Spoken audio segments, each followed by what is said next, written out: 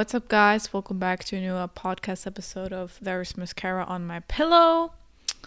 And I know that the lighting is not perfect. We will start anyway. So it's a Friday evening. A lot of people go out to eat on Friday evenings.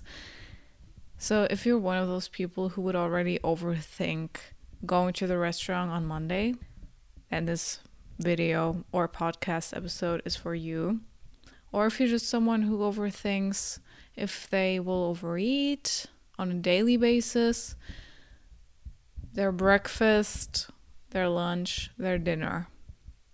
So I had binge eating disorder for years. Then I downloaded a calorie tracker app a couple months ago. And since then, I've struggled with very restrictive eating. So food is just always on my mind. And there are some strategies I use to not obsess over it. Whether or not you're suffering from binge eating disorder or a restrictive form or something, in the middle, this video is helpful. Let's get to the first advice. Time windows. So you will create time windows for when you can think about food, when you are allowed to think about food. So outside of the normal planning of okay, what do I want to eat for lunch now, so you will always only think about food if it's necessary in the moment, and then besides that, nothing. You can start with one time window, let's say 3 p.m. or if you have 10 minutes to think about food or look at TikToks whatsoever about food, and then slowly maybe even say, okay, only 5 minutes, and then there's no time window at all. And you also have to be very aware of your thoughts for this technique to work. So we go back to mindfulness, which is basically observing your thoughts, right? Because if you don't know that you think these thoughts and it's kind of like a CD playing in the background and you don't even notice, someone talking over you or something, then obviously you can't stop yourself in your inner food voice. So the second thing is stop extrinsic circumstances that make you think of food. My entire FYP on TikTok For You page would be full and just filled with these mukbangs and food videos, recipe videos in the evening, and I feel like the algorithm picked up on the fact that I would start to watch a lot of TikToks in the evening about food because I would be very, very hungry in the evening. Just if you see these TikToks, just tap on not interested. And that's hard because there's something so fulfilling about watching other people eat and cook and mukbang, whatever, but it will make you think about food. So no, not worth it. Third thing, stop looking at the calories and adding them up. It will leave you worried, constantly rethinking every bite. That is so crazy what that does to you and makes you think about food 24/7. So what I do now is I go to the fridge, and literally today I actually made a TikTok about this. I ate peas and fish together as a snack. And other people would be like, are you crazy? I am crazy. Yeah, I am. But I will just pick random things that sound good and I will add them and just not think about it. Okay. Obviously, there's some nutritional knowledge that also goes into this. If you want to know how to build a nutritious meal, look at my last episodes. I talked about this. But on that basis of okay, what's also the most nutritious? What's giving you protein, fats, whatsoever? And what's the tastiest in this moment to me? I will pick, using this criteria. And random things are being picked. Stop looking at the calories is not easy. You can honestly do the very same thing with time windows here when it comes to counting calories. you can be like, okay, I will only look at the calories in the morning when it's like from a breakfast, but not in the evening. So start slow. The next point is very much kind of the same. So if you track your calories and you weigh your food, and you use an app for that, and you can't immediately give that habit up because you've been doing it for so long and it's an obsession, you can weigh your food throughout the day. You can put it in your notes app, not the calorie app. So you know that you could calculate that, you could put that into your app maybe tomorrow or in the evening, and then you can see what you ate, how many calories you consumed throughout the day. So you still feel like you have that control. It's just more so about, later. Well, we're doing it later. So what we're doing here is, again, creating kind of a time window for that activity. And the crazy thing is, because I'm doing this exact strategy right now, how much it makes a difference. Okay, you could check, you could. Okay, and maybe you can tomorrow or in the evening, but just like not have the calorie app around throughout the day.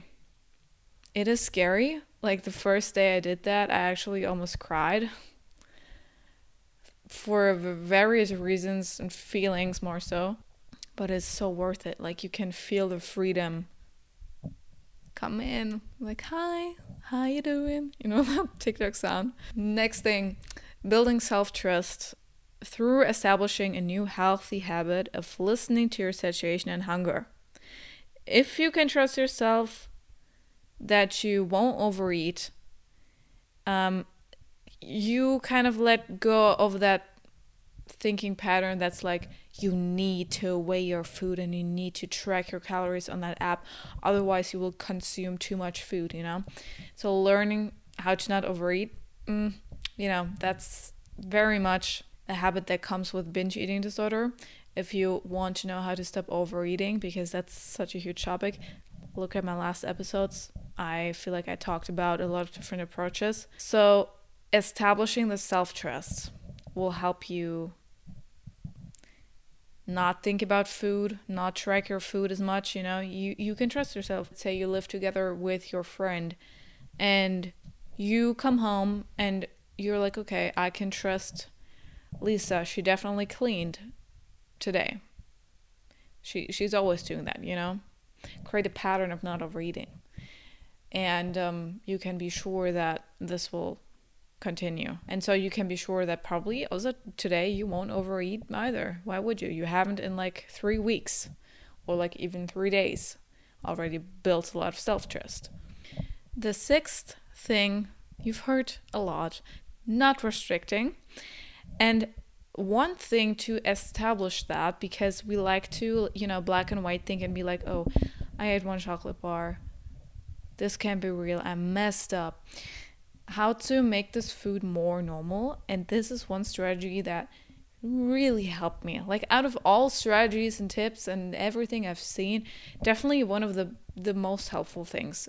Also a very like little habit that if I would have heard that, I would have been like, it won't help anyways. I mean, that's such a big problem, and that's such a small answer to such a big problem. Probably won't help, right? It does. So let's say you want a chocolate bar. What you're gonna do is you're gonna, because that little chocolate bar is not gonna fill you up, right? You're gonna eat that with your lunch. Let's say you have a salad and fish and a chocolate bar. Mixing up healthy, quote unquote, and unhealthy, quote unquote, foods together. Eating them together. Not like mixing them. I would not recommend that. I feel like you will not feel so good afterwards. I feel like that won't taste as good. But that makes it so normal. When you have trigger foods, it makes such a big difference because you associate these daily kind of meals that you have, like salad, fish, meat, or soy, normal foods, quote unquote, with quote unquote abnormal or not good foods, okay? let's say you always fight with this one person. You can associate the person and fighting, and you're like, yeah, this will probably happen. If I meet this person, we'll probably fight. So that's such a dumb analogy. Oh my god. But you know where I'm coming from. You start to associate two things. I mean, conditioning with like Pavlov's dog and everything.